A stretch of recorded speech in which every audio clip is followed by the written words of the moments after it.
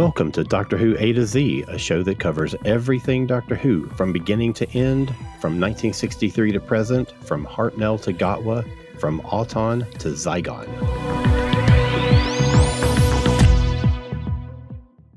Hey Whovians, welcome back to Doctor Who A to Z. My name is Alan. My name is Josh. And I'm Ashley. And here we are, back together after a week off for Christmas. How was Christmas for you guys? It was good, nice and quiet, and just not working, which is always nice. Boy, that's the truth. Same for me. Not a lot crazy, but it was a lot of fun, and it has been great to just relax a little bit and not worry about real life. Right on. Did you get any good Doctor Who gifts? What did I get? I got the Target novelization of Warrior's Gate because it has a couple of new stories in it. Yeah. That's awesome. I did not, but I did get the Now and Then single on vinyl. Oh, cool. I actually already had, but it's a different color, so that my God. Oh, that's great. All right. Well, speaking of Christmas, we have a brand new Doctor Who episode to talk about. The Church on Ruby Road, which aired on Christmas Day. And let's just start right at the top. Right as soon as the opening credits roll, we have two brand new names in the credits, and that is Ncuti Gatwa and Millie Gibson as our new Doctor and Companion. So let's just start with that. Let's just talk about what we thought of our new Doctor and Companion, their performances, their character arc as much as we see it in this one episode. What do you think? I'm gonna let you go first, Ashley. Oh, okay. No, I loved it. I think it's a fresh take on both the Doctor and the Companion. It's got an energy. They both have an energy that I feel like we haven't had in quite a while. I mean, it was just like hit the ground running, which I thought was great, and I really liked Ruby more than I expected to. Like she's very nuanced, and I think it's going to be fun to see her story kind of unfold. And with the 15th Doctor, with Ncuti's Doctor, I am just incredibly impressed. Like the energy that he brings to the role, and very energetic. He feels like he as an actor is excited to be there, and I think that shines through the story. And anytime he's on screen, I mean, he commands the scene. Well, now that Ashley's giving you the good side, no, I kid. No, I love them both too. I knew I was gonna love Ncuti. I think he's a brilliant actor, and just a little bit that we got at the end of the Giggle with him, he was pretty phenomenal, and he carries through on this. You know, there's a little bit of me that almost was like, oh, man, is he gonna be like too cool to be the Doctor? Because I don't want the Doctor to actually be cool, I think. I think it's better if he thinks he's cool, but he's not really. But I think he really nailed it. I mean, like, he's obviously going to be a cooler Doctor than what we've seen in the past, but he's still the Doctor, if that makes any sense, which I really appreciated. Things that he gets excited for, and the way that, you know, he's super excited at this fresh newness thing that he's experienced with all of this new like pseudo magical stuff going on around him. It really like seems to bring him to life, and he's acting all excited when, you know, as Ruby is like, this is horrible. Why are you so excited? They're going to eat the baby. And he's like, no, this is not cool. But he's like, you know, just excited at the freshness of it. And he really brings that to life. And I again, and it actually talks about the energy, and the energy is there, and the excitement is there, and he just draws you in. I think he is wonderful, and I knew he was going to be, so no surprise there. But as with Ashley, I'm surprised at how much I like Ruby. I really feel like this is the best companion that Russell's ever given us. She just feels realer, if that makes any sense. Like, that makes absolute sense. You're going to have to like set aside the fact that, oh my God, it's another, you know, modern shop girl type character, because that's just I mean, just accept it. That's what we're going to have to deal with. We're obviously, modern Doctor Who is you got to have, a modern age companion for an audience identification figure. So, I mean, you just have to deal with that. But that being said, like, she feels so much more realistic than Rose ever did. Even more so than any other RTD. Like, as much as I love Catherine Tate, like, she never really acted like a real person. I felt like Ruby's reaction to things going on around her, I mean, like, proved that she, was companion material, but also was kind of realistic enough to like make sense the way that she's acting, responding to things, and the way that she's figuring things out. Like, she just felt like a real person for once, and it really, brought me into her. I totally agree with that. And I think a lot of that has to do with the initial setup that we got, where she's sitting down for an interview and you get this backstory of hers, like right off the bat, it's delivered to you wholesale almost, but in a way that doesn't feel like an egregious info dump. It's done in a way that makes sense with the story. And I find it really compelling, and I thought her performance was great. But back to Shooty, we talk about how he hit the ground running, and it's interesting to go back and look at the other doctors who we kind of say the same thing about. And I'm thinking specifically Tom Baker, and in some ways Pertwee. They just came in and sort of knew exactly what they wanted to do with their doctor, and they did it from the first episode in. But at the same time, even with that being the case, you can look and see how much they grew and evolved and their character changed over the time that they were in the role. And I think that with Shooty starting out as strong as he is, I just can't wait to see everything that's going to unfold with changes in his performance, changes in the way that he's written over time. I think we're in a really exciting place with that. Yeah, absolutely. Can't disagree with that at all. I mean, as we move into talking about the episode proper, there's so much about this episode that I should not like, that I know logically that these are the type of things that RTD does that bugs the crap out of me. And yet I just can't help but like it. And in so much of that is the strength of the characterization going on here. And I don't know. Again, I keep coming back to the fact that I don't know if I've just been beaten down so much from the Chibnall era that I'm ready to accept anything. But it really feels like, while this is still the RTD that annoyed me so much in the past, he has made some progressions and moved on and learned from watching the things that have happened after he left the show.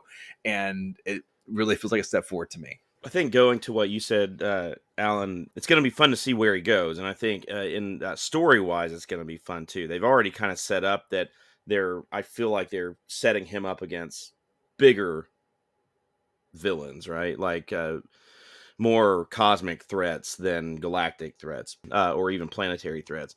While I'm sure we'll still see those, I think having that energy and seeing what Shooty does, and then how they write this Doctor, kind of progresses into that, and how this energy will play off of those things. Now, that's an assumption.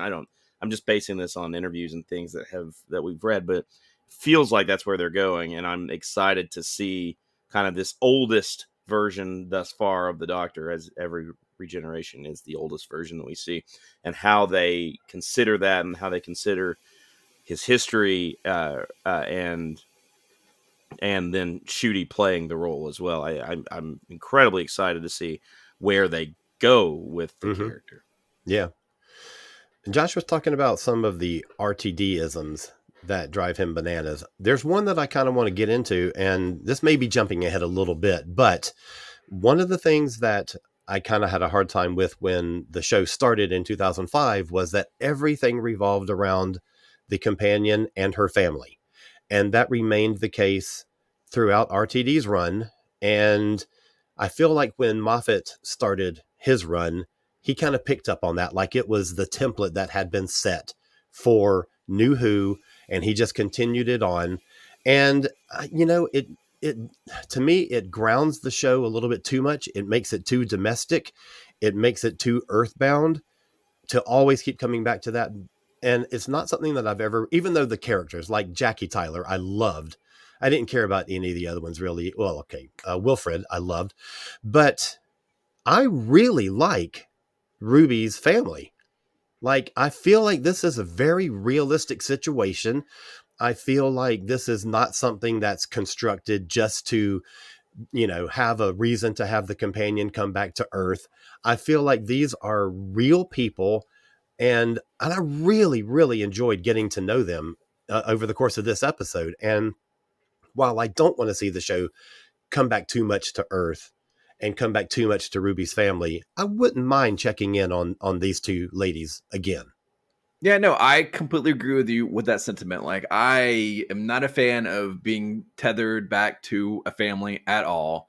But that being said, again, at least we have some real, actual people as characters in this family, as opposed to God love her, Jackie. Jackie was never a real character, and Donna's mom never a real character Right. until the recently. I mean, like, all that kind of stuff that never really sat with me. It's just, they were all ciphers to be big stereotypes to play against the Doctor or whatever. But these feel like actual real characters, and we're going to talk a little bit more later on, I'm sure, about what the story of the season, I guess, is going to end up being. But having these characters against that backdrop and what we might see going forward, I think it has a decent potential for some good dramatic moments. And again, they are a much more interesting dynamic to come back to, I think, than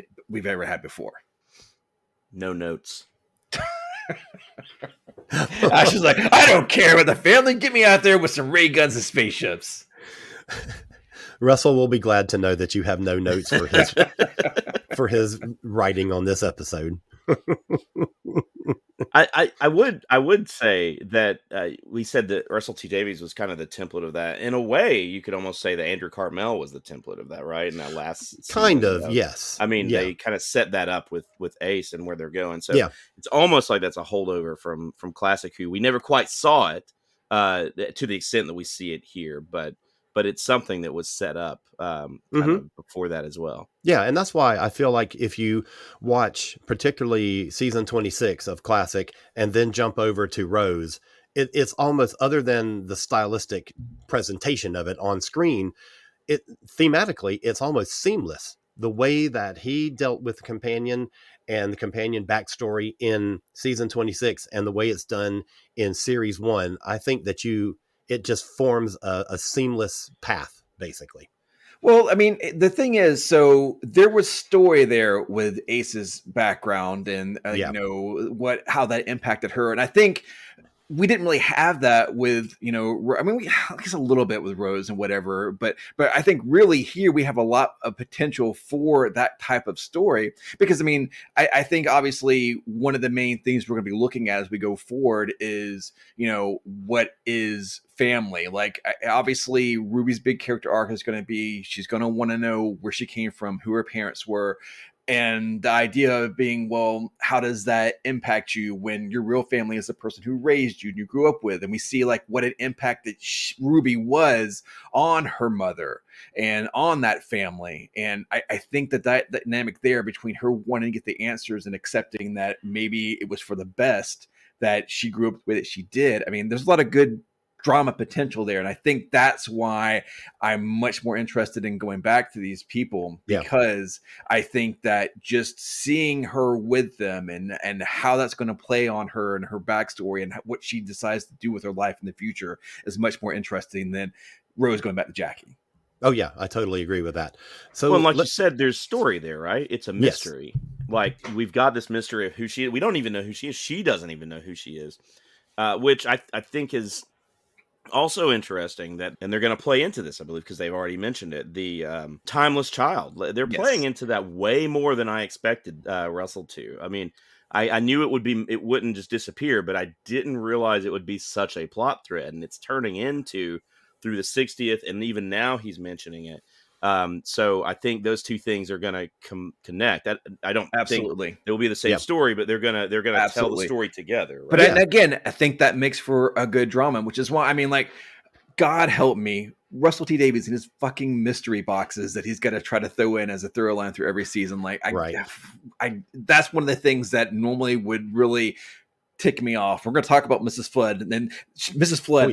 Just don't get me started on that. But the Ruby as a mystery box, I don't mind so much, even though like I think in the past it would have. But for the fact that her backstory is a mystery, and I'm sure it'll be something big and cosmic and whatever, but I don't really care about that so much because of the way it connects with the Doctor's past, and now the way that he's having to deal with finding out that information. And because I think there's such, I mean, and again, this is all going to depend on how this upcoming season plays out, because there was such a good dramatic potential that we've got here, because we see in this episode the Doctor is back there. He could have gone to find out who her mother was. Obviously he knows that's just the information that she wants to know, but he chooses not to go after her. He chooses not to pursue that information. And I almost feel like that was done on purpose, because like he doesn't have the information. He wants a connection with somebody else. Like if he finds that out for Ruby, then he doesn't have that connection with her anymore, because right now he's got a connection with her. They both don't know where they came from. He doesn't, if he like plays this season where he doesn't want to help her get because let's be honest, the first thing that Ruby should do when she walks in that TARDIS at the start of the next season should be, take me back to that church so I can find out who my mom was. That is if they don't do that, that is something that is completely unbelievable, because her big story is all through this episode is she wants to find out about her past. She wants to find out about her parents. She's found out that there's no record of them anywhere. The first thing anybody in that situation would do, and finding out they have access to a time travel device, is I want to go back to that night and find out. So if she doesn't bring that up, sounds a lot like wanting to go back and meet your father. Well, I mean, and exactly, it's a little bit too much parallel with series 1 in 2005. I mean, but whatever. That's fine. But my point being is she should be asking about that. Yes, she should be. He should then deflect it for whatever reason, because he doesn't really want to do that. And then that gives a kind of dramatic tension between them throughout the course of the series. I think that is a good way to bring out some drama and, have them work together. I mean, obviously they'll still be off and having their adventures and whatnot, but always having her in the back of her mind, like, why won't he take me back there? And him having to like come up with reasons as to why not to. I think that is a good story hook. Absolutely. I totally agree with you. When we were talking about The Timeless Child, we talked over the course of the 3 Tennant specials, how interesting it was that Russell incorporated that in different ways and in really meaningful ways. And here we have it again. And it's so interesting that he has taken something that, of his previous showrunner kind of came up with this just massive concept and just threw a monkey wrench in everything that we've ever understood about Doctor Who. And then, split. And then Russell comes in and takes that concept and has made it something interesting and something important and something meaningful. And we have it here where he is using that to establish this bridge, this connection between the Doctor and his new companion. And I found that so damn compelling. Yeah, absolutely. I mean, like, one of these days we'll end up going back to those episodes and we'll talk about how I felt about that Timeless Child reveal back in the day. And never in a million years would I ever thought that I would be okay with this concept. But, using it as a springboard for this kind of character arc that we're seeing with the Doctor, like, it makes perfect sense. And it actually has me excited. Again, I don't want to know anything about the actuality of the Timeless Child. I just want to see what impact finding this out has on the Doctor. That's what I care about. Yeah, totally. You can jump in if you want, Ash. No notes. No, sorry. You guys followed it up well. I mean, I think that's the interesting thing, Josh, and I know we'll talk about this and maybe we can go into it now. You mentioned the mystery boxes, and Russell loves his mystery boxes, and that's kind of been a tenet of Doctor Who past Russell also. But I think the issue now is that we have 1, 2, 3, 4, 5 mystery boxes on this show, and we don't. Yes. Now, some of them might be the same, right? We don't know because they're mystery boxes. The boss and the one who waits might be the same person. Mrs. Flood might be the same person, or might be someone different. Ruby is something, might be connected to one of those things, may not be. And then we have the Timeless Child. So That's 5 Yeah. different mystery boxes. That might turn out to be either these things are the same, and if they're the same, we need to just call them the same thing. I don't want to. Or they're just red herrings, and that's possibly problematic. I mean, it's not problematic at this point, but man, we're going in a lot of directions, and fan theories are going crazy, and that's going to affect the way people perceive this series. This is my biggest issue with this episode and what's going on in these specials. I just pick a goddamn lane, Russell. Quit throwing out like every single potential possible mystery box that Ashley just said. We got like 4 of them. Like, I don't care. I don't want any of that. Stick with the Ruby issue. Like, obviously that's the one that's going to have the most dramatic potential. Why they'll probably all be connected, right? I mean, well, I don't know, and I don't care. Like this whole like dropping hints about the boss, that just goes back to like, God, he just can't help himself. Just throwing stuff out there that is completely meaningless, just so that you can have somebody reference it over multiple episodes and then do whatever the hell you want to at the end. But whatever. But this Mrs. Flood thing, he just cannot help himself from turning these damn Christmas specials into a panto. It's just one step too far. I can't. I just bugs the crap out of me. Just why do you want to throw that in there when you've already got something else that you can fill up an entire season with? And now all you've got people want to talk about is, oh, it's the Ronnie. Oh, it's River Song back. Like, God damn it. Why are we having to focus on that when we could be focusing on what's actually important about these Doctor Who episodes? And this is what you got the internet focusing on. Oh, God, it bugs the crap out of me. Yes, I think the thing that he does that for, the reason he does it is because it gets fandom really gassed up. It gets them really into it. It gets them really anxious. It gets them involved. And that carries on from series to series. So, you know, in a way, it's a smart viewing move. Numbers too. Exactly. But yeah, this Miss Flood thing, the thing that bugs me is that, and this has nothing to do with Russell, this is all the fans, they always go to like the same 5 solutions. Anytime one of these mystery boxes is thrown out, it's either going to be Susan, or it's going to be River, or the Doctor's daughter, or Romana, or whatever, the Ronnie, or the Valeyard. Oh my God. And it's always the same stuff. And it never turns out to be any of those things ever, but that's always the stuff that people always go to. Just let it go, people. Let it go. Exactly. Here's the thing that I took away. Actually, when I first watched it, I didn't think the Mrs. Flood thing I didn't think about it being another red herring, right? Like, I thought it being honestly a little patronizing to American viewers. I mean, we've got this new scene. You've got this new thing, and you've got this person talking to this new audience, right? This Disney Plus audience. What, you've never seen a TARDIS before? Ha!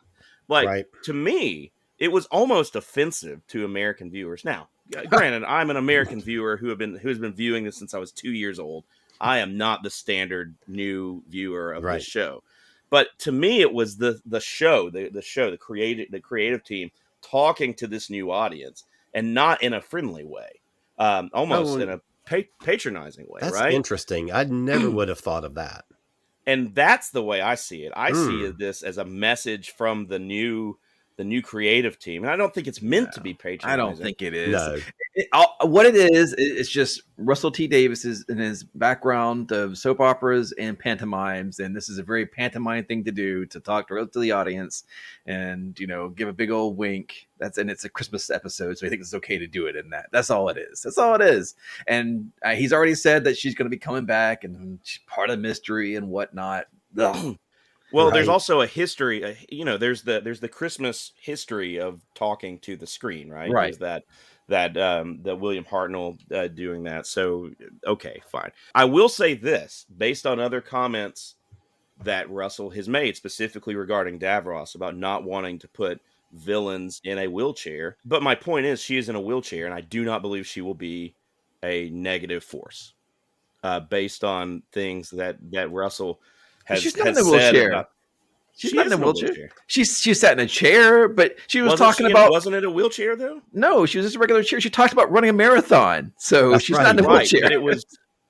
Maybe it was when she was in when he went back to that alternate time. There was at least one scene where I'm positive. Maybe not. She had a little chair where she has outside her apartment where she sits and watches people in the neighborhood, but it's not a wheelchair. Okay, well, I saw that wrong. I know that she had talked about that, but there was also, I'll double check that. For some reason, a wheelchair is in my head, but okay. Whatever. I mean, like, I'm sure people were making mountains out of molehills. I mean, obviously, she's not some grand old villain. She doesn't know what the police box is when she first sees it. She's all shocked when it dematerializes. So obviously, she's got some sort of connection to some other Time Lord or something. Right. I'm sure we'll find out. Right. She knows what a TARDIS is, but she didn't recognize the police box as being one. Right. So that's interesting. I'm still like, if she doesn't turn out to be the terrible Zodin, I am jumping ship. I'm off this show forever. Well, totally. It's been nice knowing you, Alan. I know, right? I just think that would be the most hilarious thing that could ever happen. It would just be so funny. Well, I mean, if we're taking shots, like if that's not Ruby leaving herself at the church doorstep at the end of the season, I'll eat my hat. Ruby leaving herself at the church. I'll mark that as my big prediction that she has to make the choice as to whether, to take her back to her original parents or leave her so that she can be growing up with her foster mom, and she'll make the choice to leave it with her foster mom. Mark my words, that's going to happen. Yeah, I've seen that theory here and there. I don't think most people are talking about it from that way, but I do see that as being the potential for a really good story and a really good character moment. And I kind of feel like that's the direction that Russell is going this time around. He's doing story beats that make more sense, that are more realistic. And I honestly feel like with the setup that we got with those three characters in this episode, that there's going to be something where she has to make a choice, and the choice is going to be the mother who raised her and loved her. Yes. That's the got to be the way to go. And if we don't go that way, I'll be so disappointed, because it is just going to be in that Russell is not who I hoped he'd be. Well, let's talk about some of the other aspects of the episode, because, in addition to Ruby and her parents and the doctor, we also have some damn goblins. I don't know, man. The goblins was like the weakest part of the episode to me. Yeah. I mean, yes, this is the case. I mean, I don't know. I didn't really mind them. I like the doctor's reaction to them more than agreed. As feelings itself. Like I like what the doctor has to say about them and the way that he reacts, and the way he puts things together. And it's like a new science for him. I appreciate that they couched it that way. That it's a different kind of technology. And I mean, there's no real difference between magic. I mean, as he and Ruby have a conversation about it, which is it's basically just magic. And he's like, well, no, it's this, but she's like, but it's basically magic, which is the truth. So it's like, we're kind of getting our cake and eating it too, because obviously we're going to have more fantastical stuff in the upcoming series, but it is kind of couched in a pseudo-scientific point of view, which I appreciate. That, I mean, that way we're not going completely off the rails here. So from that point, I appreciate it. And as Russell says, and I kind of agree, like, nobody really cares. That's the reason why. Like, they're in the episode and they're doing whatever they do. And the point is how the doctor reacts to it, which I kind of agree with. Yeah. I thought the whole I'm learning the language of the rope was such an interesting scene. I thought that was such a great angle. And of course, Shooty played it well. Yeah. I mean, learning the, the science of luck and the way, I actually really kind of liked, up to the point where we get on that ship, I really kind of liked it, because they're like almost Gremlin-esque, right? They're out there like causing accidents, and like it's a cool little concept, and it's, kind of mythology, and the reason why these gremlins are, causing havoc and doing mean things, and like creating this whole coincidence thing to make that, like, I like that concept a lot. I did too. Once we get onto the ship and the musical number, I mean, that's I mean, I didn't mind it so much. I mean, like, I thought I'd hate it, but I didn't really hate it. I mean, like, what I really kind of like is, obviously, like, we're doing Labyrinth, right? And I feel like the doctor gets on the ship, realizes he's doing, like, I'm in Labyrinth, and so I got to do a musical number at this point in time. Like, and if I look at it from that point of view, like, I'm like, all right, makes sense to me. I and didn't Judy mind shells it. So yeah, I didn't mind it as much either, but I think that's because they softened the blow for me by releasing the song and the video of it beforehand. So I knew what was coming. Sure. And I just, oh man, I just did not like what I saw when they released it initially. But knowing that it was going to be there, I knew what I was in for. And the Goblin King doesn't look anything like David Bowie. Let's just say. Though, as I still stand by the fact they should have stuck him in some tight pants. Right just on. Because. So that's the funny thing is there was rumor of Russell wanting to do a musical episode back in his original run. I think there was a musical episode in Buffy, and there was some talk, some interviews and things that he's like, well, I'd love to do that, right? I'd love to do that kind of thing, and he never did. So I think finding, and it's seeming like there might be more than one. They may do it again, at least one other time. So that idea of a musical number, I guess, in Doctor Who is pretty interesting, to make it so theatric, right? It's kind of a new take on that, to my memory. I mean, we had Capaldi with the guitar, and we've done some things like that, but nothing that was a choreographed goblins swinging from ropes and all of that. I mean, that's something that's kind of new and interesting. I mean, I didn't dislike it. It's kind of a new thing in Doctor Who. Yeah. I mean, my dislike of it still goes right back to the fact that anytime we have alien or non-human music in Doctor Who, it never sounds like alien or non-human. It always sounds like a fucking show tune or something. And this doesn't sound like goblins. That's all I'm saying. Just like the Ood song didn't sound like Ood. It sounded like a human choir, and with our tonality, and it just drives me nuts. Just make something that what sounds you're saying alien. is we need Vogon poetry. Yes. I'd be all for that. I think it was interesting that like they set up the new abilities of the sonic screwdriver, right, in the 60th anniversary, and really we didn't see anything new. I expected with this new Sonic that he has, that we would see like the cool things that we saw in the last thing. But it may be that he hasn't had the time to do it, hasn't had the opportunity to use those things. But I did expect, and I still expect them to kind of go further with that sonic screwdriver, those sonic screwdriver abilities that we saw. Yeah. Have we talked about the new Sonic? I don't think we have. No, not yet. I don't think so. I mean, like, I know everybody's up in arms, like, oh, it looks like a TV remote or whatever. But you know what? Whatever, it's fine. Like, the sonic screwdriver has not been a sonic screwdriver in ages. There's nothing screwdriver about it. So why not have it look more like what it is, which is like a tricorder? It's acted like a tricorder for years now. So why not have it look more tricorderish? I really don't care. I mean, if that's what you're going to use it for, why not? There you go. The definitive statement. I don't really care for it, but I might get used to it. Right. I mean, like, I don't care for either, but I mean, I never cared for the Sonic. I don't. I just, I'd rather be done with and get rid of it completely. Absolutely. But I mean, like, if you're going to have it be whatever machine anyway, why not have it look more like something that you actually could do anything with, rather than just like a screwdriver that you can somehow like look at and read settings on or something? Oh my God. That was the worst thing ever. Holy smokes. But, now we also, I mean, this isn't what they're called, but essentially they're sonic gloves, which help him climb stuff or whatever, and help him pull a pirate ship down out of the sky and whatever. It's just too much. Yeah, I mean, like, the idea. I don't like him pulling, like, tech out of his pants to whatever he needs to. Like, if he had cobbled it together on site, that always feels doctorish to me. Right. But just pulling out like, oh, I just happen to have built this for the applied situation. That kind of bothers me.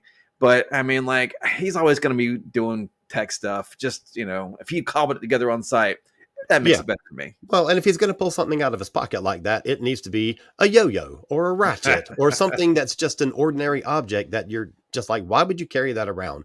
But, to have made a special set of gloves just for this purpose, it's a little far-fetched for me. Right. But to be fair, he makes a good point. He does a lot of climbing up and holding on to things. So why wouldn't you have something like that? Like, I know Cyclops were, it's something that he has to deal with. So why wouldn't he think of something like that? So I can't blame totally. I mean, if he had done this earlier, Tom Baker would still be the Doctor. Wow. Yeah. Dude. Thank you. Oh, that's funny.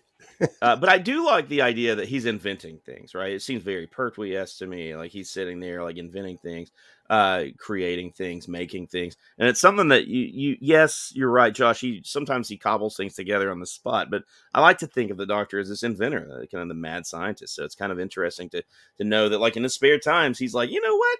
That time I fell off a ladder and died. Maybe I could have something that would keep me from doing that, Right. and go from there, right? Yeah. Good point. Well, I want to talk real quick about something that I always appreciated. Some people didn't, but about when we first were introduced to Rose, and something that I noticed similar to Ruby, right, is Rose did a thing that was just a one-off line, but like, why is she willing to do this, right? And she's like, oh, I didn't do well in school, but I was all right in gymnastics, right? There's that one line that like set it off, and she does the thing and does that. They explain why they do that. Even if it could be explained better, it could have been shown, could have been done better, but at least it was explained. A lot of companions do things and you don't know why they're doing it. Why are they doing this? Why? There's no connection. There's no history, nothing like that. And I feel like he did the same thing with Ruby. Like, why would she go jumping off things? Like, she will do anything to save these kids because it has been put in her and has been instilled in her to do that.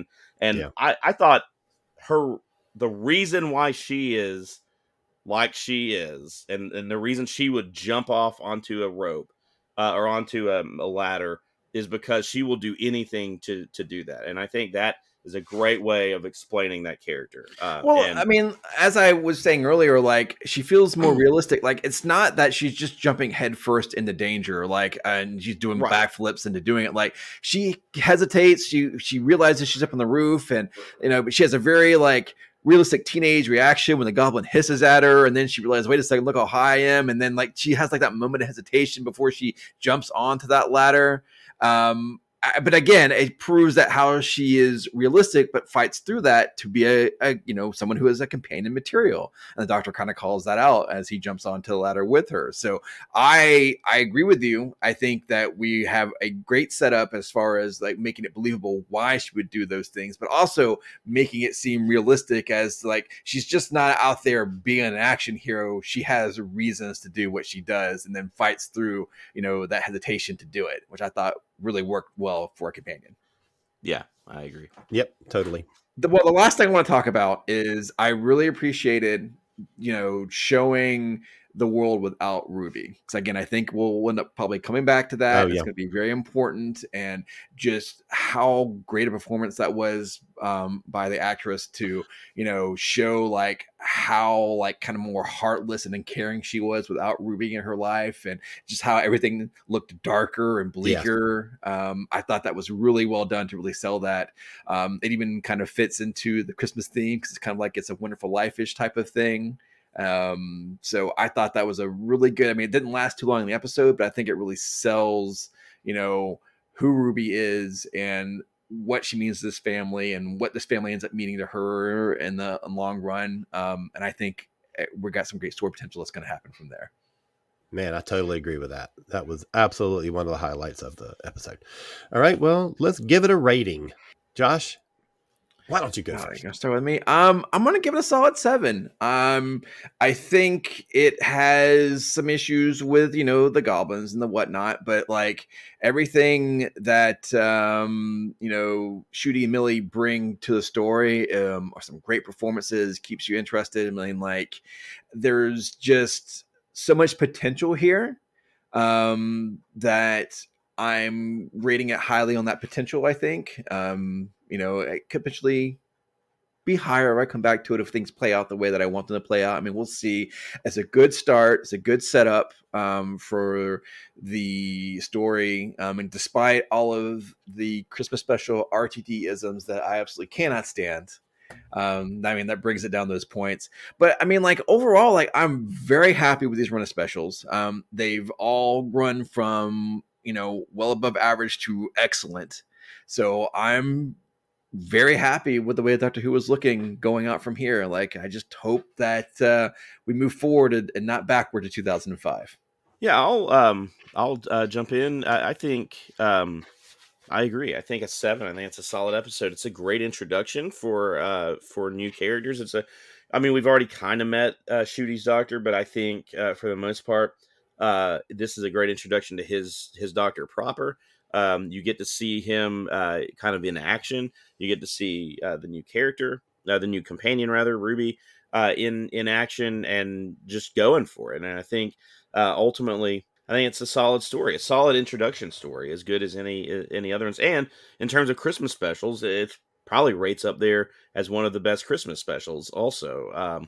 So I think it's a solid 7. Man, maybe even higher. I don't know. I totally agree. I have not liked really any of the Christmas episodes, and even some of the New Year's Day episodes. Now, that's up until Capaldi, because I really liked all of the Capaldi Christmas episodes. And, you know, 1 or 2 of the Matt Smith ones was okay, but the RTD ones, I never liked any of them. And, you know, I go back to when we were talking about the 3 Tennant specials for the 60th anniversary, is that there was so much of what you expect from RTD in those episodes, and all stuff that I had never liked before and really enjoyed this time around. And I find that to be the case in this one too. You get all those RTD things that you expect to get, but they're done in a way that I really liked. And, you know, we've got a great new Doctor and Companion. I'm very excited to see where both of them go. You know, I'm also even just the tiniest bit intrigued about the Miss Flood thing. No, Alan, don't give in. Hey. Don't be part of the problem. But so yeah, I'm right with you guys with a solid 7. I think this is a really good start to a new era, and I'm excited to see where we're headed. Okay, y'all. At the end of that episode, we got a trailer for the next series. And we get what looks like to be 2 major insects. We got tractators and beetles. Sorry, that was a bad pun. But and of course, we don't know that they're tractators, but holy cow, they look exactly like tractators. Do they? I don't know. I have to Yes, look closer at them. I have to look more closely. There's like big beetles to me. I mean, they look as much like tractators as the beetles look like beetles. So. All right, Ashley, we got to talk about the Beatles, man. We are going to get a Beatles episode. This is where these two separate fandoms kind of intersect for me. And I don't know anything about the episode other than it takes place in Abbey Road. And the thought is that this is late 60s. So it's taking place during maybe the Abbey Road sessions. Those are not the Abbey Road Beatles. They would not have played like that the way they were showing them in the studio during that 1969. They didn't record that way anymore. That was, and so I'm hoping. I wonder. I think we might see multiple versions of the Beatles in the story.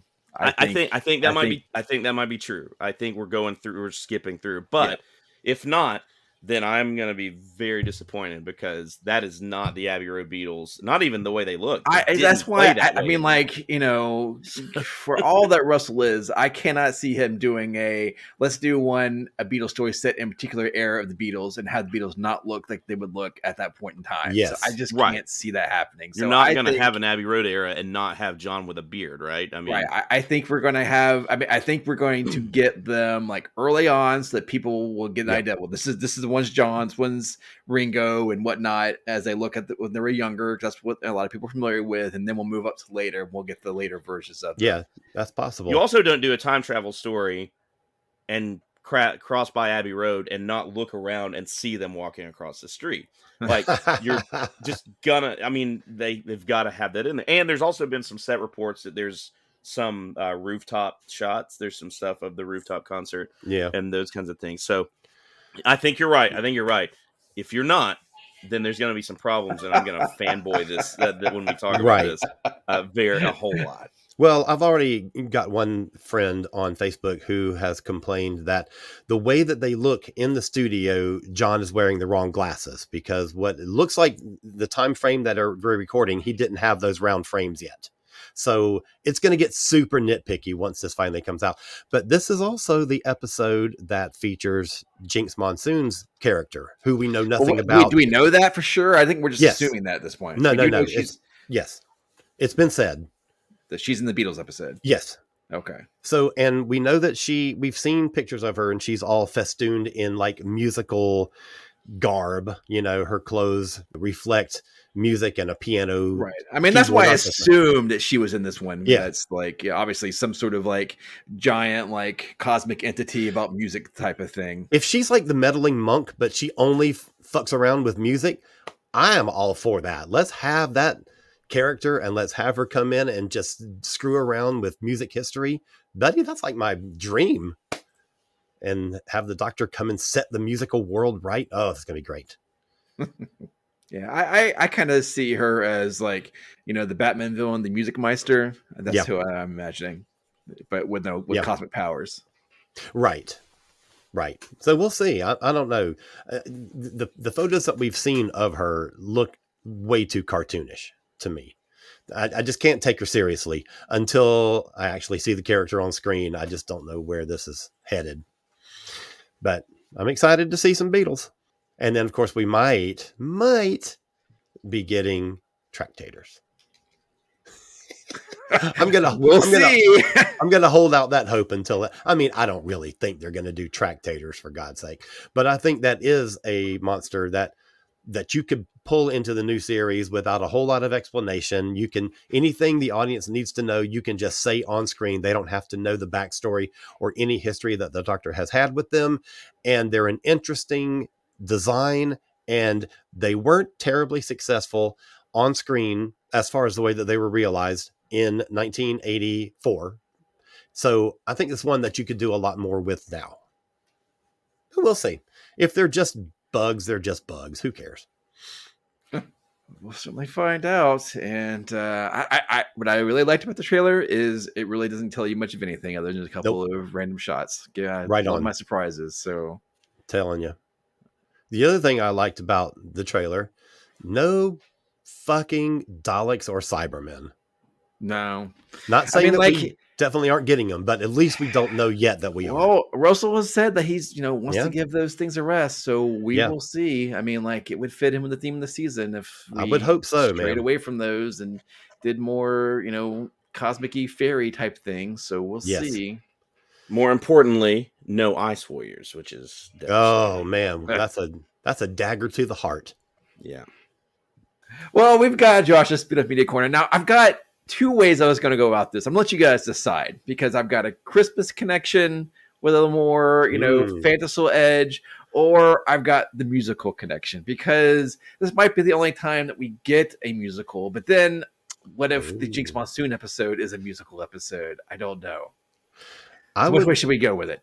I would say let's save the musical one in case.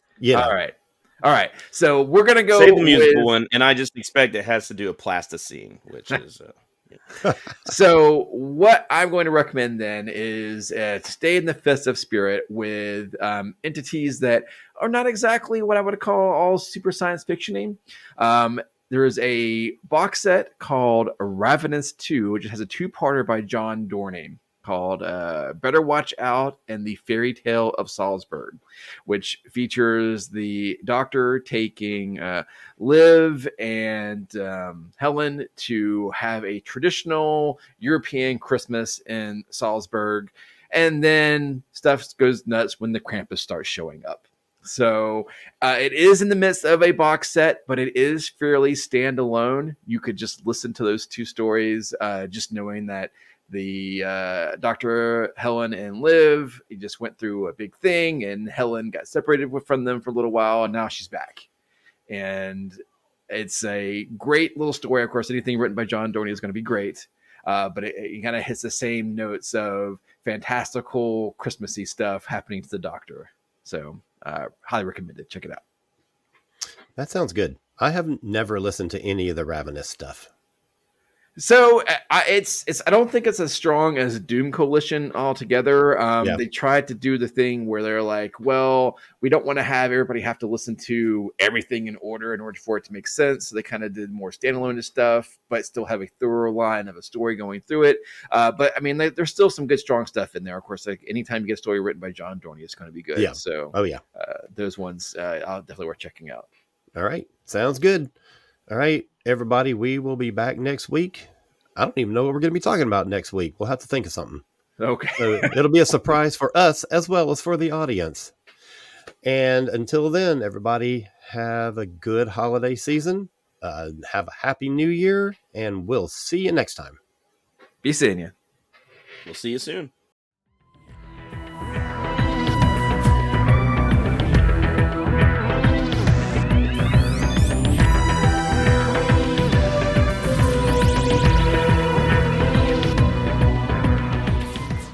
Thanks for listening to Doctor Who A to Z. You can find episodes on Spotify, Apple Podcasts, Google Podcasts, Stitcher, Overcast, and other podcast networks. Theme remix used by kind permission of Doctor Who composer Dominic Glenn. We'd love to hear from you, so please drop us a line at drwhoatoz@gmail.com or leave a comment wherever you're listening. If you've enjoyed this, please subscribe and consider leaving us a rating or review on your favorite podcast platform. See you next time, and until then, remember, we're all stories in the end.